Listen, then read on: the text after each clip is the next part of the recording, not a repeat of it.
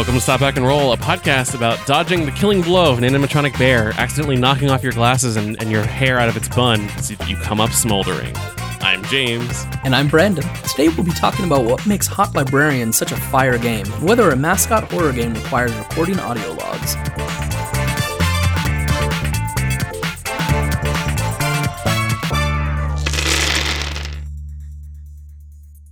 Man, hard to believe. First episode of 2021. Yeah, it feels like just yesterday that it was 2020. I remembered that. I remembered that stupid bit, like, as you were saying, I'm going to hit record. And it it's good. Happened. And that's actually something that we might end up talking a little bit about. We'll probably talk about that next episode. Next week. In terms of weird goals. Goals and everything like that. But you told me there's something that you played that you want to talk about. Yeah. Yeah. So my goals this year will really shock you. They're very different from last year. My goal for next year, spoilers, is to stop doing the first episode of 2021 over and over again. Ooh, I got bad news for you on that one. Are we gonna keep going? Okay. I don't know. Yeah, we'll probably stop. We got to stop at some point. Yeah. I have a game I want to talk about. Cool. Let's talk. So, I played Hot Librarians, which is a game that I've wanted to play for a long time, and just have not found the right moment. And I feel like maybe we talked about it back in the day when it came out. Probably. I think that we did. Probably last week, but 1,000 years ago. I feel like we talked about it in the context of like, this game is very like fun looking and super cool, and you should be able to sell it. And right now you wouldn't be able to sell it, but then that later changed during the year. Oh, they were always able to sell it. They were always able to sell it. But copyright is a lie. Yeah, people can't own ideas, man. Yeah, but this episode is not about the awful Cortex RPG license. No. Oh my god.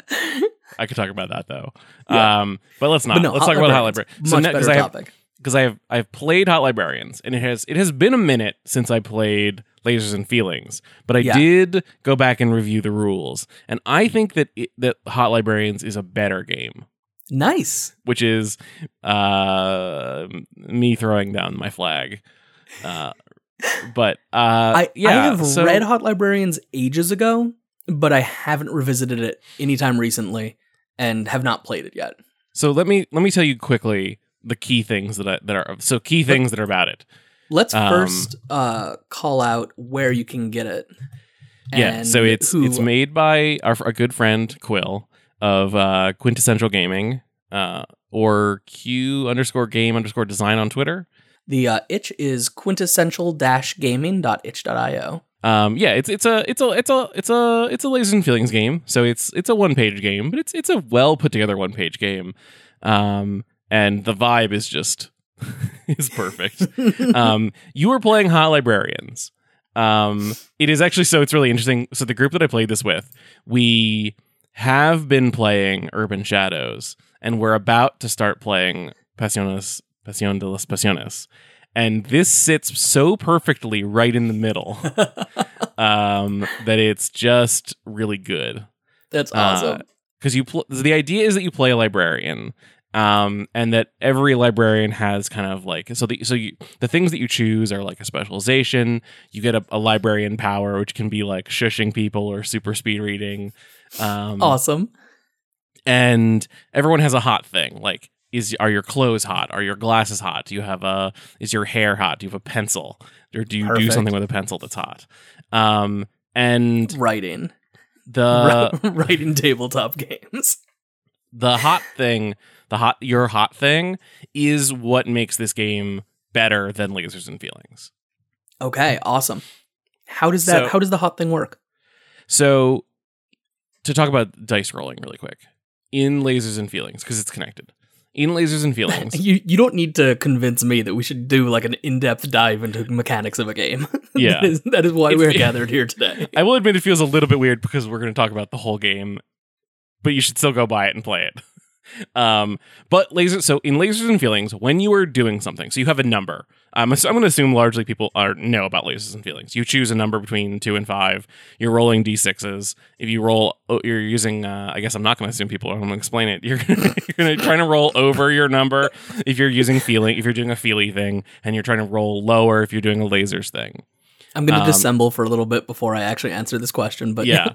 And you get 1 die for doing the thing. You get 1 die if you're prepared, and you get 1 die if you're an expert. I have some beef with that because you're supposed to be playing like a Star Trek-y type game, and that does not feel very Star Trek-y to me. Like you should get if we're playing a Star Trek game, like my rewrite of Lasers and Feelings would be like you should get 1 die if you're doing it, 1 die if there's no other option. Okay.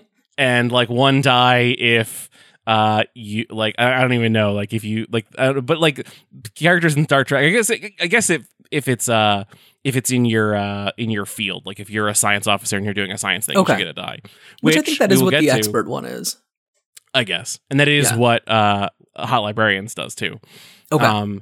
I just don't associate Star Trek characters with being successful because they're prepared. Right. I associate them as being successful because they have no other choice because the crystal entity is about to eat their spaceship and they have to. But here's the thing. So when you roll your number exactly, what you get is a laser feeling, which is special insight into the whatever is going on, and you get to ask the GM a question. Yeah. Which I find really boring.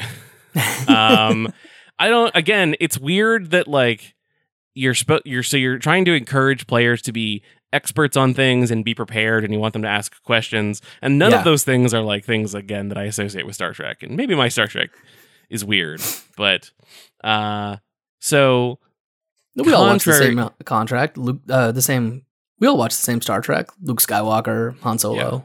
Yeah. Baby Yoda. Turning off your targeting computer. Yeah, Malcolm. They're not Reynolds. prepared. None of these guys are prepared. They're all in Star Trek.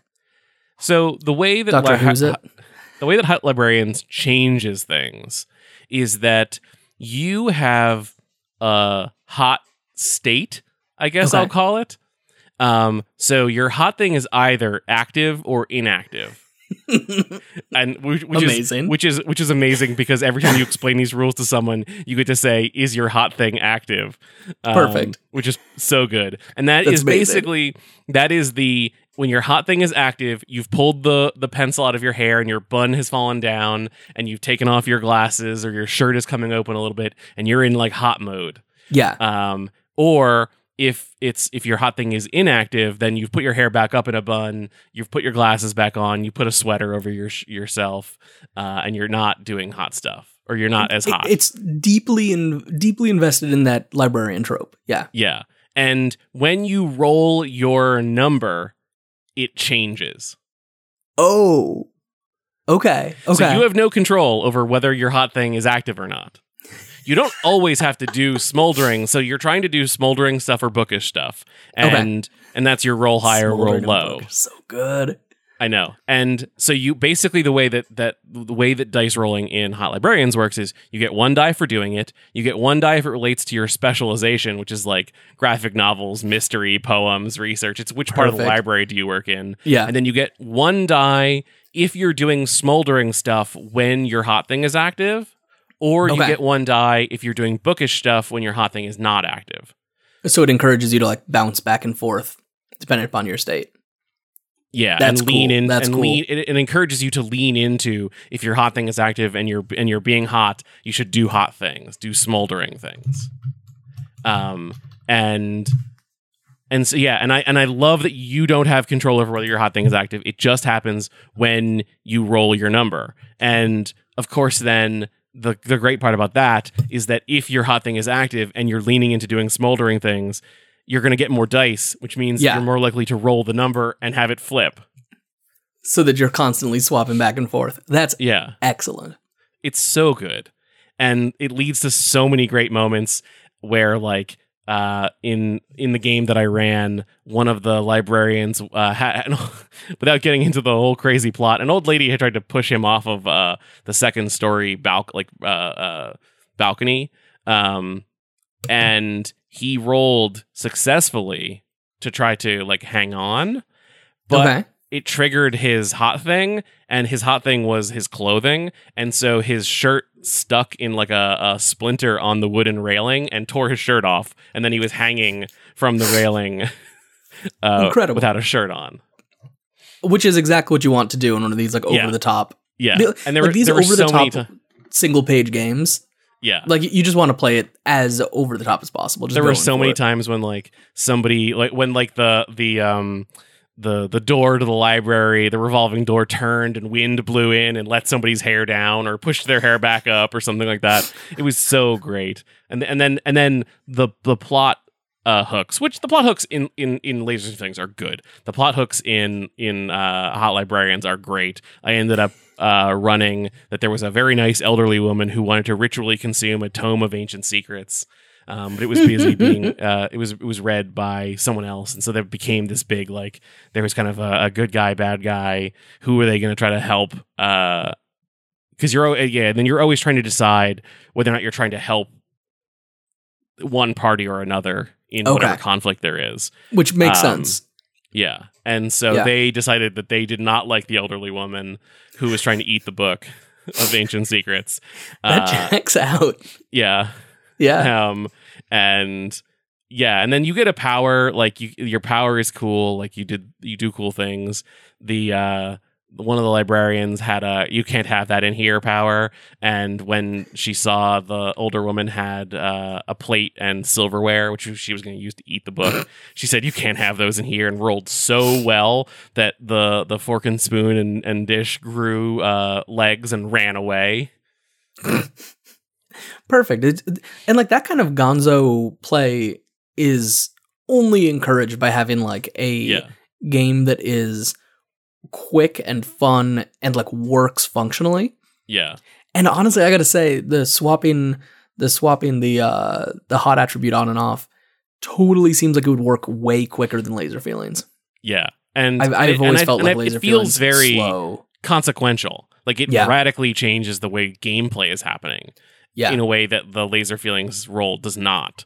Versus Laser Feelings, which sometimes feels like I could have just asked this out of a role and still gotten the information. And I found that the players were like it was an incentive in a way that the Laser Feelings role is not, because I found that the players were like trying to do things to roll dice because it meant that they would have a chance to trigger the hot thing or not, on or off, in a way that like which is fun and changes the story in a way that like you're not doing that to like get an answer to a question in Lasers almost and Feelings.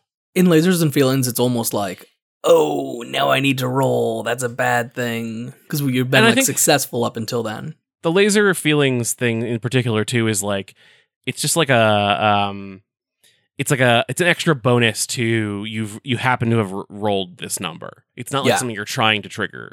It's just like a consequence. It's a byproduct. Whereas the hot thing turning on or off it's great. It's hilarious. It hits the genre so well.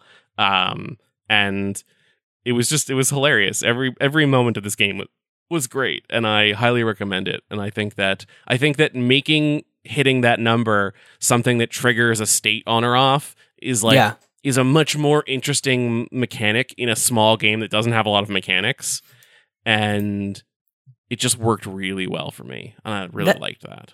That almost gives me like Swords Without Master vibes, with like the melancholy and joyful die. Yeah, I don't know much about Swords Without Masters. Oh, well, Swords Without Masters can be found in Volume 1, Issue 3 of Worlds Without Masters, which is the meme about it. It's by Epi. It's like a sword and sorcery, sword and sandals kind of thing with Conan-y stuff. It's not worth going fully into, right? I mean, not because it's a bad game or anything like that. I really like Swords Without Masters. Just saying that kind of like mood setting, tone setting kind of feel with that is like a really cool, good tech to have. Yeah. And it led to some really funny, unexpected moments, because like really your hot thing can turn on and off whenever. And so like one of the characters had captured the book that the old woman was trying to eat and was trying to hide. And so she was the librarian for the children's section. So she had run up to the children's section, found the tent that they have set up for reading stories to children, had crawled inside and was rolling to like see how well she had gotten away and hidden, triggered her hot thing, and suddenly she was just smoldering inside this tent by herself. And then when they came and found her later, she was just like disheveled and smoldering instead of just cowering in fear or hiding or whatever. It was just like unexpected and Sounds interesting. Delightful. Yeah, it just created a lot of really good moments, and that's like I think that for a one-page game like this of like a light kind of rules-like game, saying it created a lot of really good moments is like really, I think, high praise. Yeah, definitely. Awesome. So be sure to check out Hot Librarians. Yeah, from Brandon the library. says in a unintentional triple entendre. Yeah. I used to work at a library. Yeah. I was not a librarian. That takes like an actual schooling thing. Yeah. I was a page of the book. That's what we were called. Yeah. Of libraries. Yeah, it's I don't know if that's across the Did you sign your name board. in the book of libraries? Giving your soul to the devil? I don't know. Yes. No, but there was a haunting that turned out to be somebody just living in an attic. Oh yeah, I remember that story. It's so scary. Libraries. Anyway, they're important. Support them. Yeah, Please support your local libraries. Some local libraries will take role-playing games and have little role-playing game sections. Nice. I intend to check if mine does when there's no longer a pandemic. Yeah. Anyway, yeah. So that's really all I have to say dated about that. us where we are. Let's see. Did I have anything else? Oh, I want to just very briefly, because I'm doing a very stupid thing. Okay. But hey, being completely on brand, I'm doing a very stupid thing in a role-playing game. Does it involve the moon? It involves a moon, but not the moon. Okay. Not sure how much you were on brand. No, that my campaign Dinosaurs? where I was the moon and we kidnapped Katy Perry just completed actually. So it had a really good ending. Nice. Okay. But here we go. I want to show you this.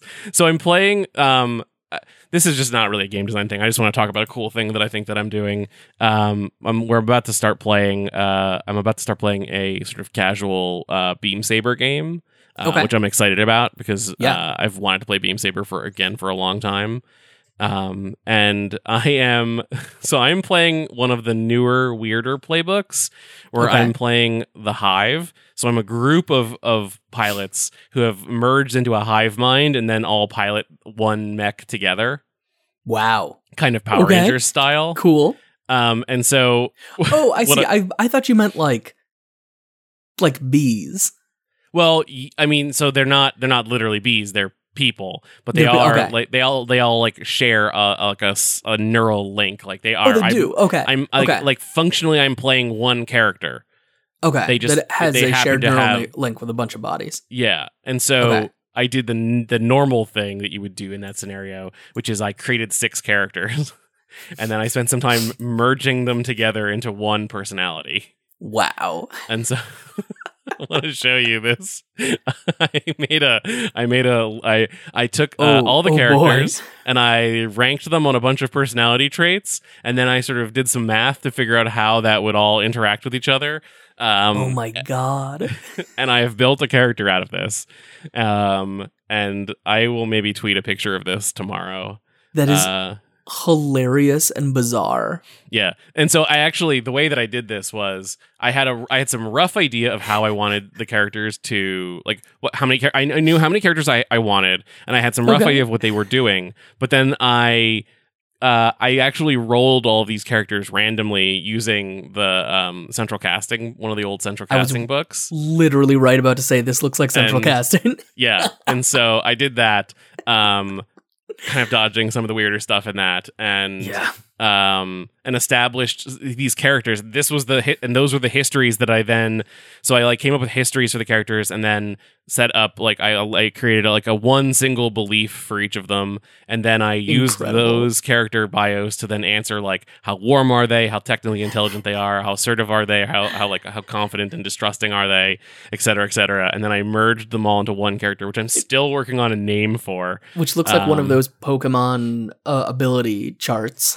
Yeah, I turned it into a little radar chart, if you're familiar with radar charts. Yeah, I guess you could call it. Otherwise known as a Pokemon ability chart for those people that only like cool stuff. And so that is the weird thing that I am doing. That's phenomenal. It's gonna be a fun game because we're like unintentionally telling a story about people who like about what it means to be a person, because I am 6 people who have merged into one person, and we have like an AI who is trying to be a real person. Okay. Or has like gained sentience, and then we have like a person who is trying to replace their body with more computer parts and like become a robot, and then we have a pirate captain. Of course, and the question of whether someone is a pirate or a person is one that has long plagued society. Are we human? Or are we dancer? Are we pirate? Human? Or are we pirate? Yeah. So yeah, that's my fun new. In a previous game that I just wrapped up where I was playing the moon, I was an individual who used to be part of a hive mind who is now no longer part of a hive mind, and now I'm playing a game where I'm playing one hive mind that used to be a bunch of individual characters. So you're just deeply in like that hive mind exploration state, right? Yeah, now. I don't know why. It's very interesting to me. So that's fine. We'll a little see. upset. I am all for like little obsessions. I feel like that should be like a thing. Yeah. That there's like a word for. And tabletop role playing, I'm sure there's a German word for little obsessions. But tabletop role playing games are like really good for that. Yeah. Because you can just do your little obsession for a little while, and then when you're done with it, you just blip, it's done. Yeah.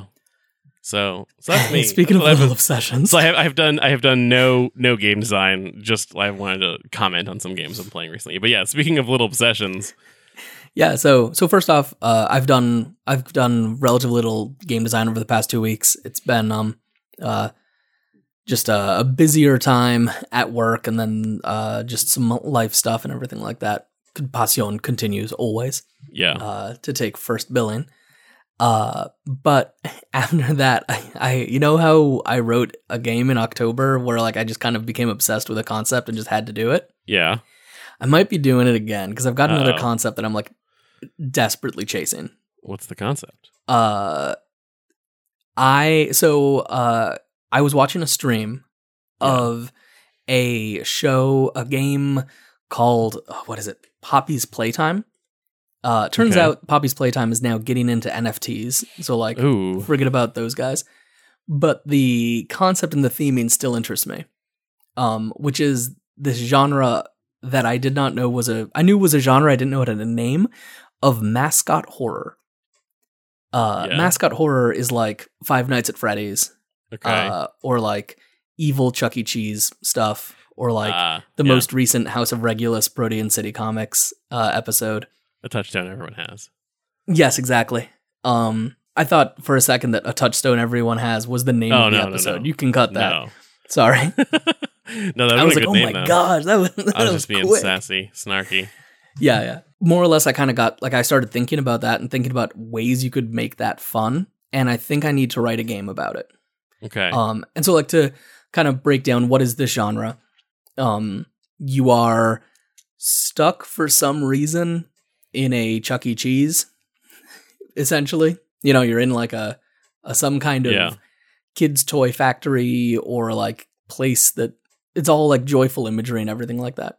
The episode is actually called "I Met the Wolf Alone and Was Devoured in Peace." I looked it up.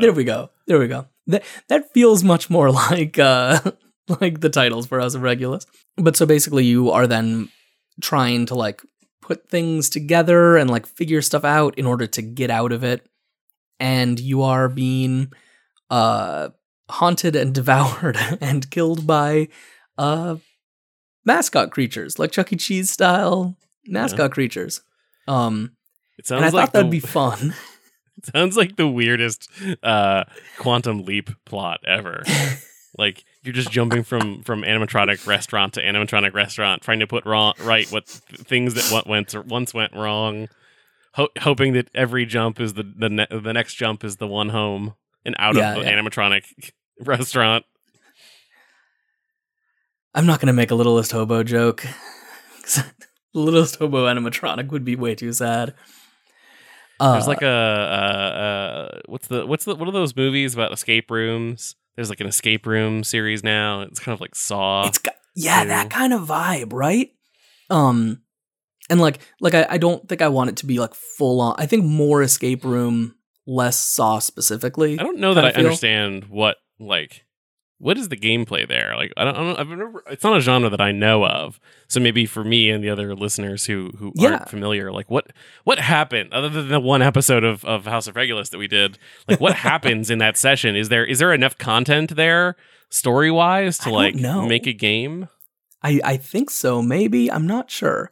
So usually what it is it is a mix of picking up information and lore through like putting stuff together and like through things that are either in the environment or like our audio files and stuff like that, and completing like different puzzles and like going and like get this thing from here and turn it off and then go bring it to this other place, and like needless to say, in most of these games it's done solo.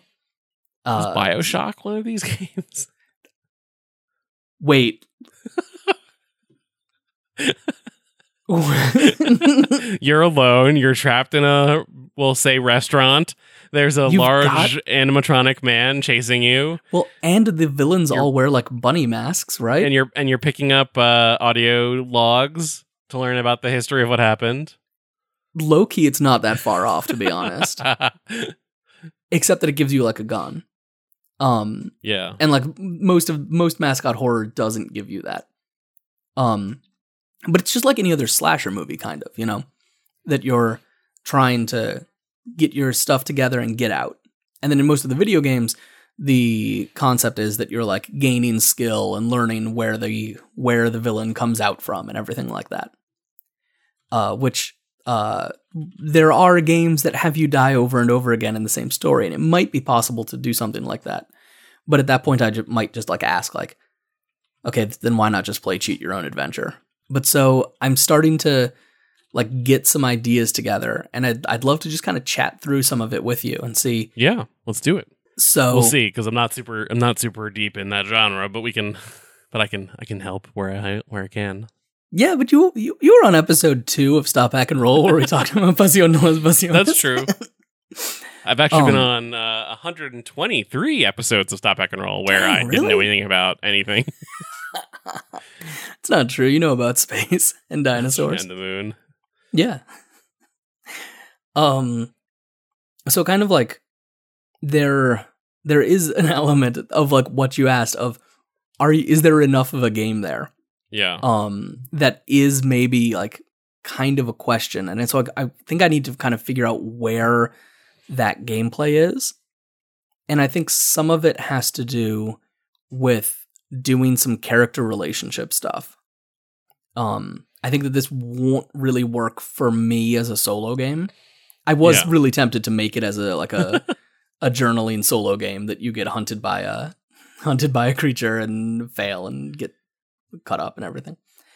But I think that what I want to do is do like a Fiasco style relationship role at the beginning, and like get characters to have like really complicated relationships to each other that maybe like informs them of some goals that they're trying to do. So it's like the Fiasco is an interesting touch point, because my first question was going to be like, how much framework do you think the game needs to have to like move people through? Yeah. Like, are you moving from room to room? Like, what's the pacing mechanic? I think I like the idea of moving from room to room. But like I don't think it's like a grid thing. Yeah, you know? No.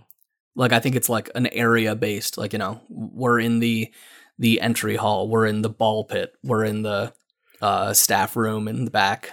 We're in the Taco Bell, we're in the Pizza Hut. We're in the Taco Bell, we're in the Pizza Hut, we're in the weird underground grotto that doesn't seem like it should exist.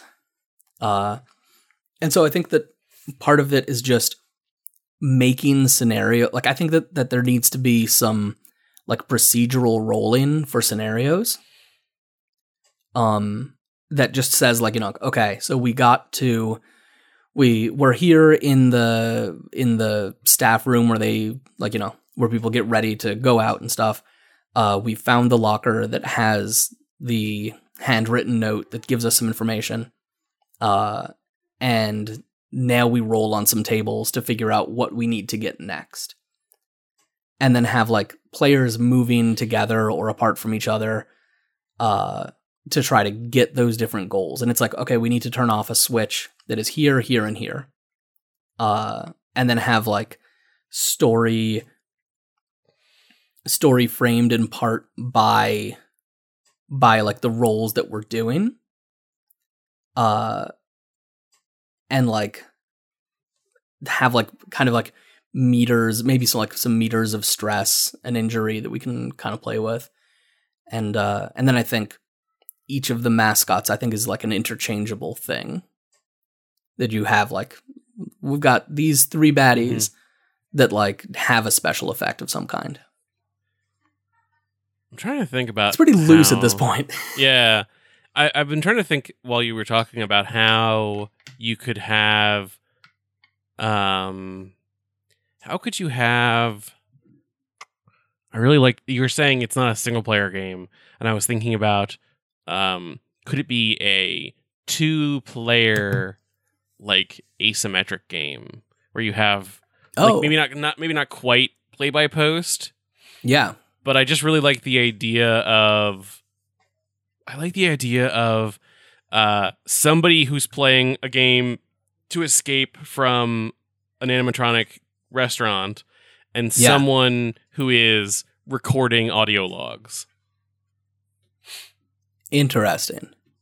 If it were a 1-player game. Yeah. I don't know that it is.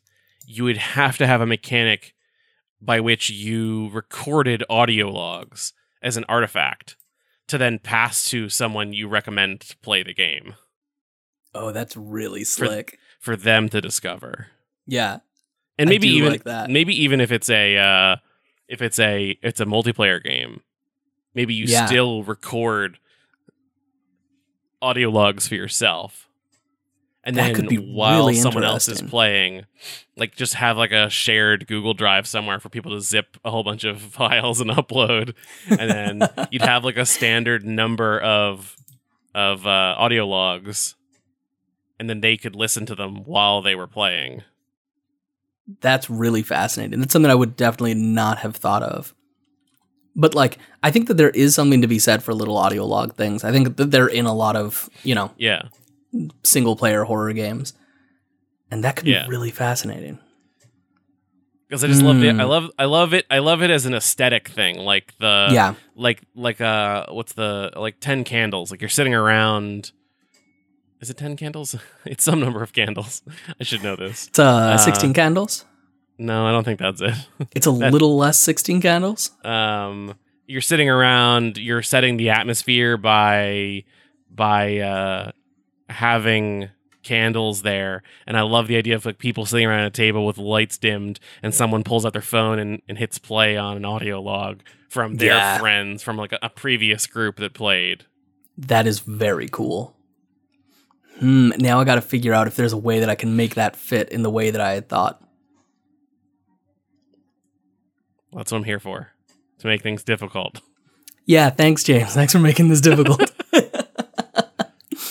Because you could, if you were playing live with somebody, and one person's job was to escape, and the other person's job was to make audio files, then you're playing 2 different characters in 2 different times. Yeah. Where one of you is playing having... I mean, that could scale up, like... infinitely. Yeah. If you have 5 people sitting around the table, you're all playing escaping from You're all playing different characters in different times, escaping, leaving hints for each other as audio logs. Which you are literally like stepping out of the room to record and then coming back and passing your phone around or something like that. That seems complicated. Yeah. Just for file management. Yeah. But so like just simplifying it, if it was 2, one person is there for the inciting incident, the discovery of things going bad, right? They are maybe the person who built the animatronics. They're the person who did summon the weird demons or made a evil AI or whatever. And then the other person is live now, trying to escape. Yeah. And so what is happening at the table is one player moving rapidly towards their own demise, because the audiophile character has clearly been killed by animatronics. Yeah. You know, like there's no way that didn't happen. No. While the other is trying to get their way out. That's kind of fascinating. Could you do it with 3 characters or 3 players? Like one person is playing the animatronic, one person is playing the person who died and making the audio logs, and one person is the person trying to escape right now. Like an Anyone Can Wear the Mask. Yeah, you could almost do it. You could almost do it 2 or 3 players.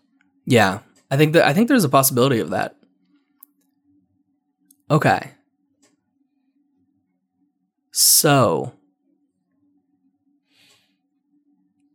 I guess what that means is that the player who is going first, the one who is back in time,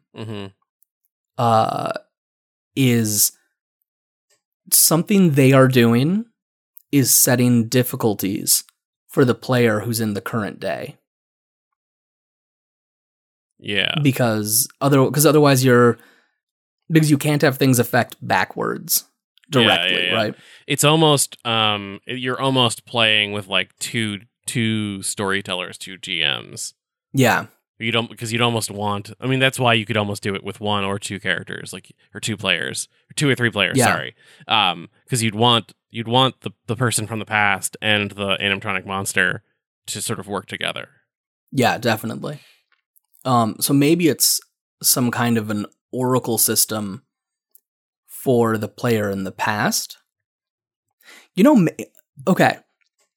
If the assumption is that the player in the present is trying to get out and the player in the past is trying to help them, maybe there's X number of things that need to happen, or like X number of like victory points, whatever, that need to be achieved.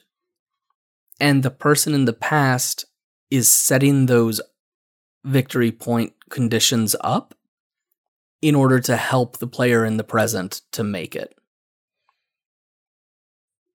So like they're going like, I have 20 points that the player needs to earn eventually. I'm going to make this an easy task because I know that will help them with their stat loadout, you know, like their character abilities. But that does mean that over time we're going to need to spend the rest of these also.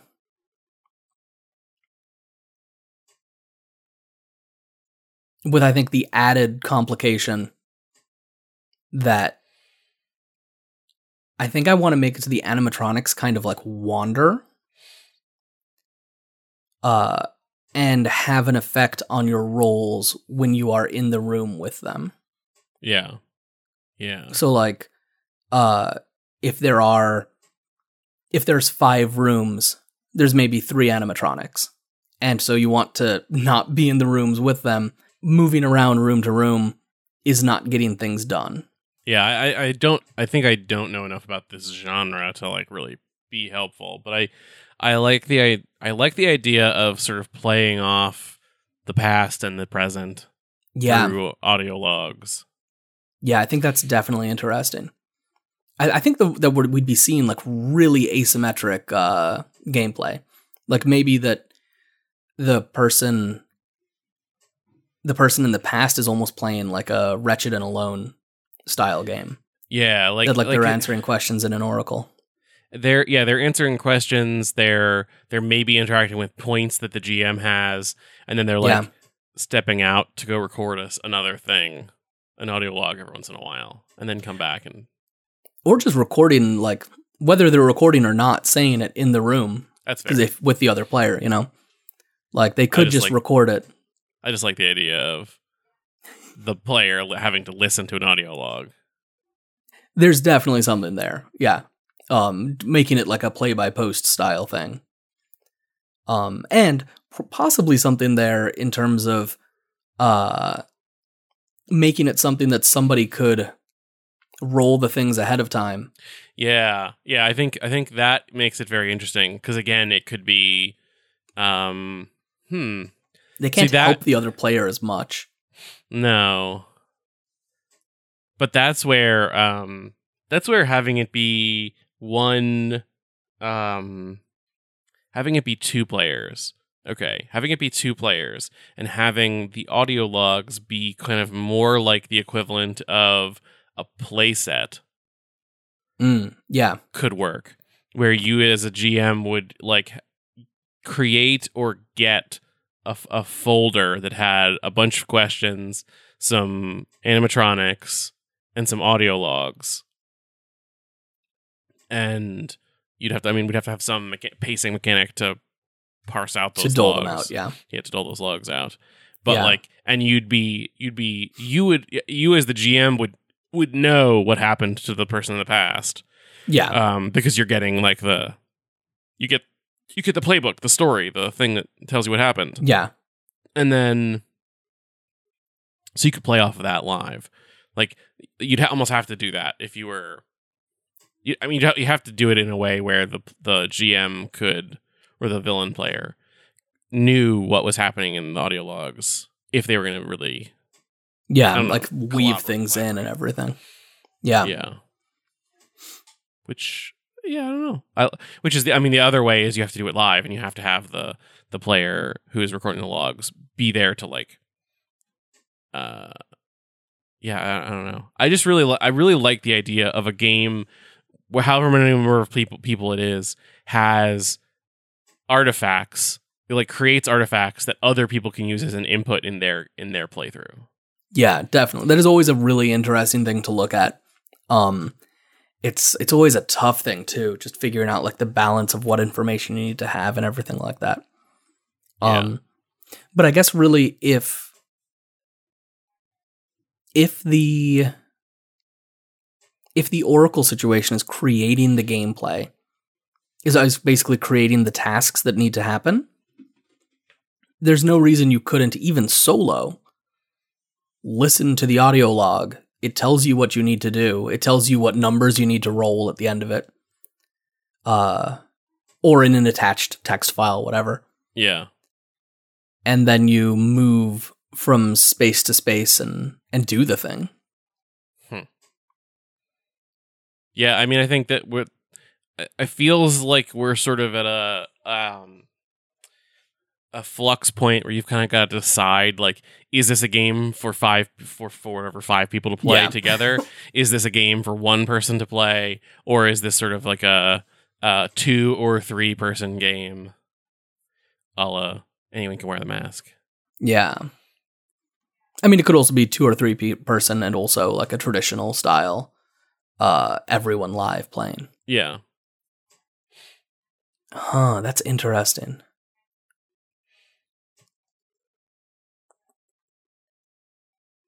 Man, I'm stuck. I don't know. Yeah, I mean, I think they all feel like valid paths to take. Yeah, definitely. There's a part of me that's like, what is easiest? Just because I need to get the idea done and out of my head. But that's probably not the best way to do game design. So I think that there are definitely some things that this tells us the game needs to have. We need to have some kind of lore generation thing in it, or pre-written lore.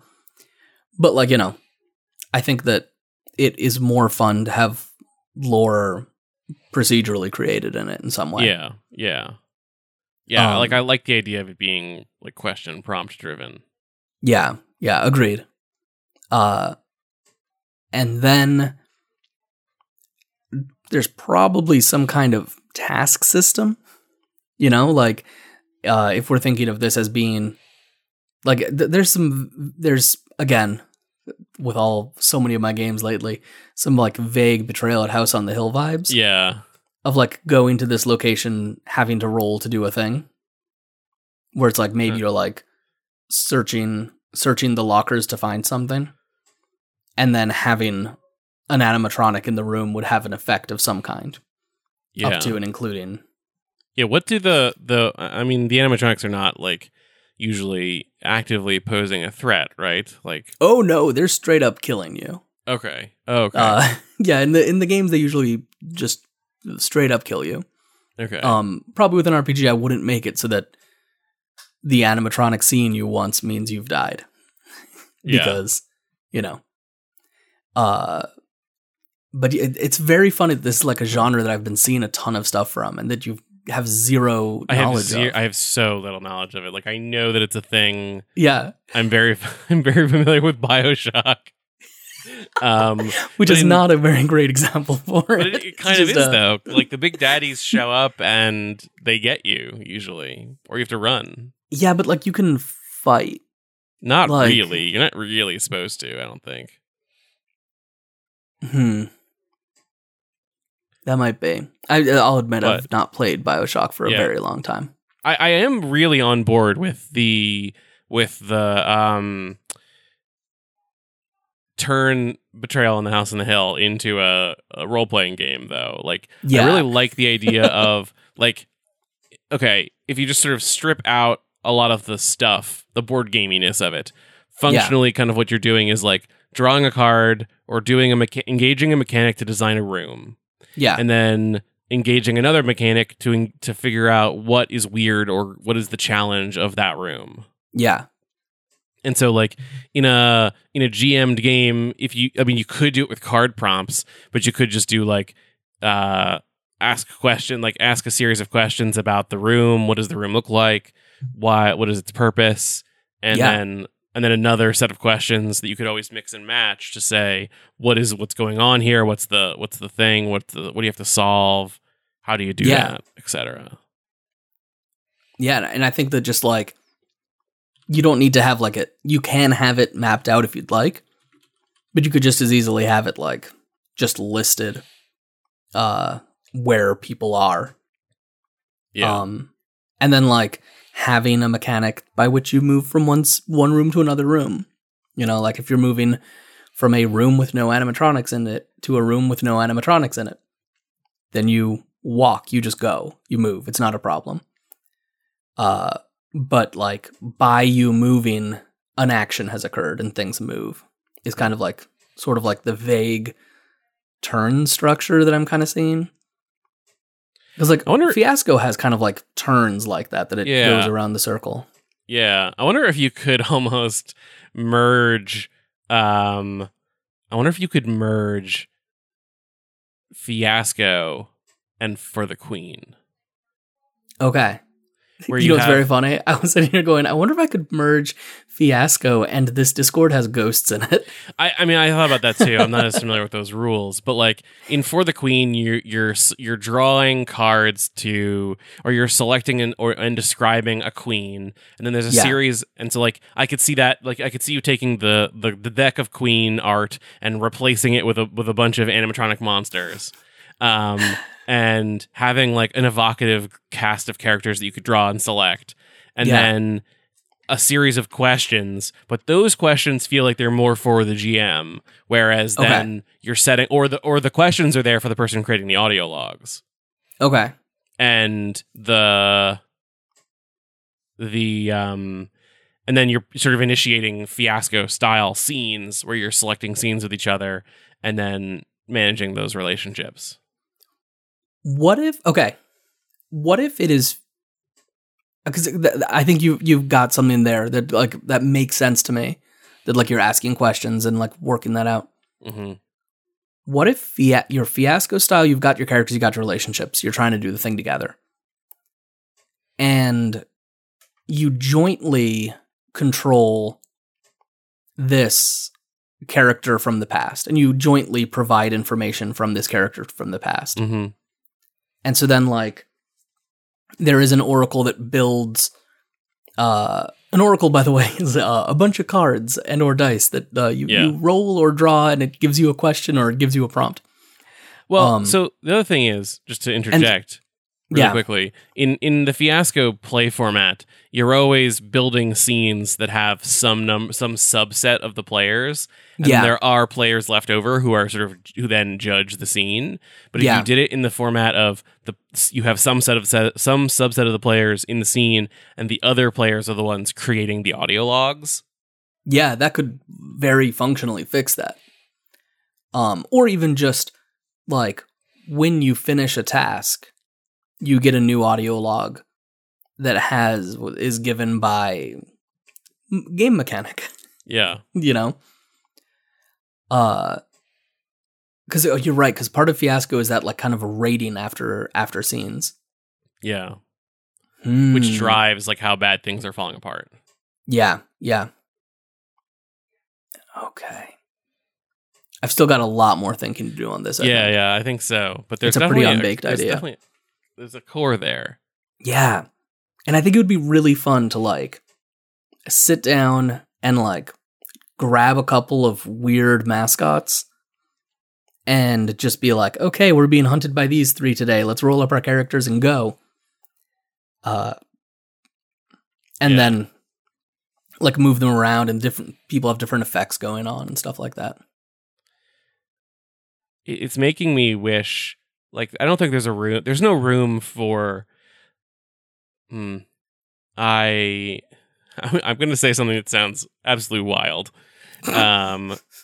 But it makes me really want to make a game that has some kind of an artifact that's created from it. And okay. Like, I don't think that A Space Between is that game. First of all, it's almost done and has been for years. And so the really wild thing is maybe I will write another game. I mean, I have forever been talking about a Blades in the Dark style game about NASA. And the artifacts there could be you record your conversations with the astronauts. Like every time you call the astronauts. And so then you get like audio records that you can go back and listen to. Yeah. Yeah. Looking at like artifacts that come after a game are really interesting. There's some games that do it really, really remarkably well. I don't think it would work for the NASA game, but I'm really now hung up on the idea of artifacts that generate the input for another player's session. Yeah. I feel like there's something there with solo games. Yeah. That like some information is being passed back in some way. Like you get some input, and then while you're playing, you generate some artifacts, and then you pass those artifacts. Like, and because I love that moment then of you saying, "Hey, friend of mine, I love this game. You should play it. Here's a copy of the book, and here's some artifacts from the last time I played. Yeah, share this experience with me." What if? Okay. What if it was this is either gold or garbage, and I don't know which it is. What if you had like a deck Oracle game or like a D100 style Oracle game that the questions were replaced by recordings or replaced by things getting filled in? Mm-hmm. So like you're playing, and in your play session, you fill in slots 35, 20, blah, blah, blah, whatever ones you fill in. And then you change those. Then the next player who plays it also fills in 10, but like erases a couple from it, potentially. So they no longer have, so person 3 can no longer get your complete story, but they can get part of your story and part of person 2 stories. Yeah, that's interesting. And then it like builds on until you've got like a story told in pieces. That feels like a ghost. That feels like a ghost one. Yeah. Yeah. That's ghosts haunting a house. That's ghosts haunting a house. Yeah, and you're getting little bits of stories. Yeah, from multiple generations of ghosts. Yeah, I like that. I like that too. Do you want to write that or not really? I mean, I can't agree to write anything until I finish my one game. Because low-key, because I could see writing that. That sounds like it could be a fun one. But I'm gonna pump out that second game so fast you're not even gonna blink, and there's gonna be another game. That's my method. Yeah. Mostly because I'm gonna write a Blades in the Dark game, and most of those mechanics are written for me. Hey, that's one of the reasons that people like hacking. Yeah. Like the concept of our podcast. What? Hey, I did the rules. But yeah. There's something there. I don't know. There's pieces of that genre that really interest me, but yeah, I'm not really into animatronic monsters. That's fair. That's fair. That doesn't. I don't know why I'm into them. It's maybe just because I can do the voice as well. Yeah, I think there's a good possible. They're really aimed. They're kind of horror for kids. I'm not into horror either. Yeah, I'm into horror, and I spent years working with kids, so like, I got a lot of exposure to Five Nights at Freddy before I ever opened it up on a computer. Yeah. Interesting. Yeah. Interesting. Well, so James, you'll need to let me know if you want to do that generational ghost game. Yeah. Because if not, I will write a generational ghost game. I don't think that it's my thing. I don't know that it's my thing. I think it's your the ghost thing either, or like just the ghost. I mean, up to you. If you have any interest in it, I'll hold off. No, I need to. God knows I don't need other games to write. On finishing A Space Between. Maybe that's my my New Year's resolution. We'll talk about that next time. Yeah. So, speaking of next time, I think we might be you can find us next time. You can find us next time. Oh, okay. You can next listen. time you find us. If you tweeted us at Stop Hack and Roll, or individually, I'm at and the Meltdowns, and Brandon is at B-Lam Gambetta, we will tell you where you can find the secret audio logs. It's here on this podcast feed. It's these podcasts, but we'll tell you. We'll pretend like it's a thing. This is Tanis. You can find all of our episodes in iTunes, Spotify, or at www.stophackandroll.com. I'm still so mad about Tanis. I never finished Tanis. I never did either. Yeah. We make this podcast with the support of our Patreon backers.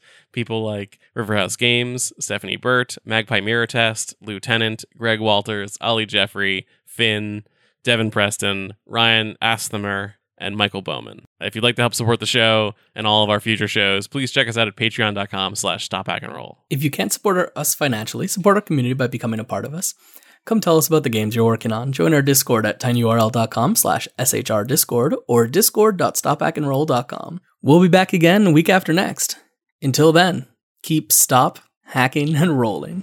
I don't even think that's identifiable as Tanis. I don't know if it works at all. That's fine. I'll keep all of that in.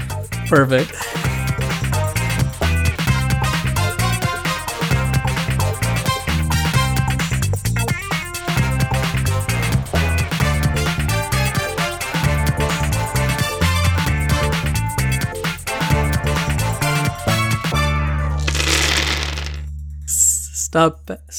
Stop hack and roll. Runner available.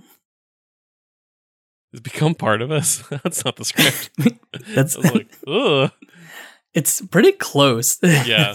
I did say it wrong, but it's not far from what it is, and I'm not going to change it. Just become a part of the massive animatronic creature that is Stop Hack and Roll, the roiling furry beast.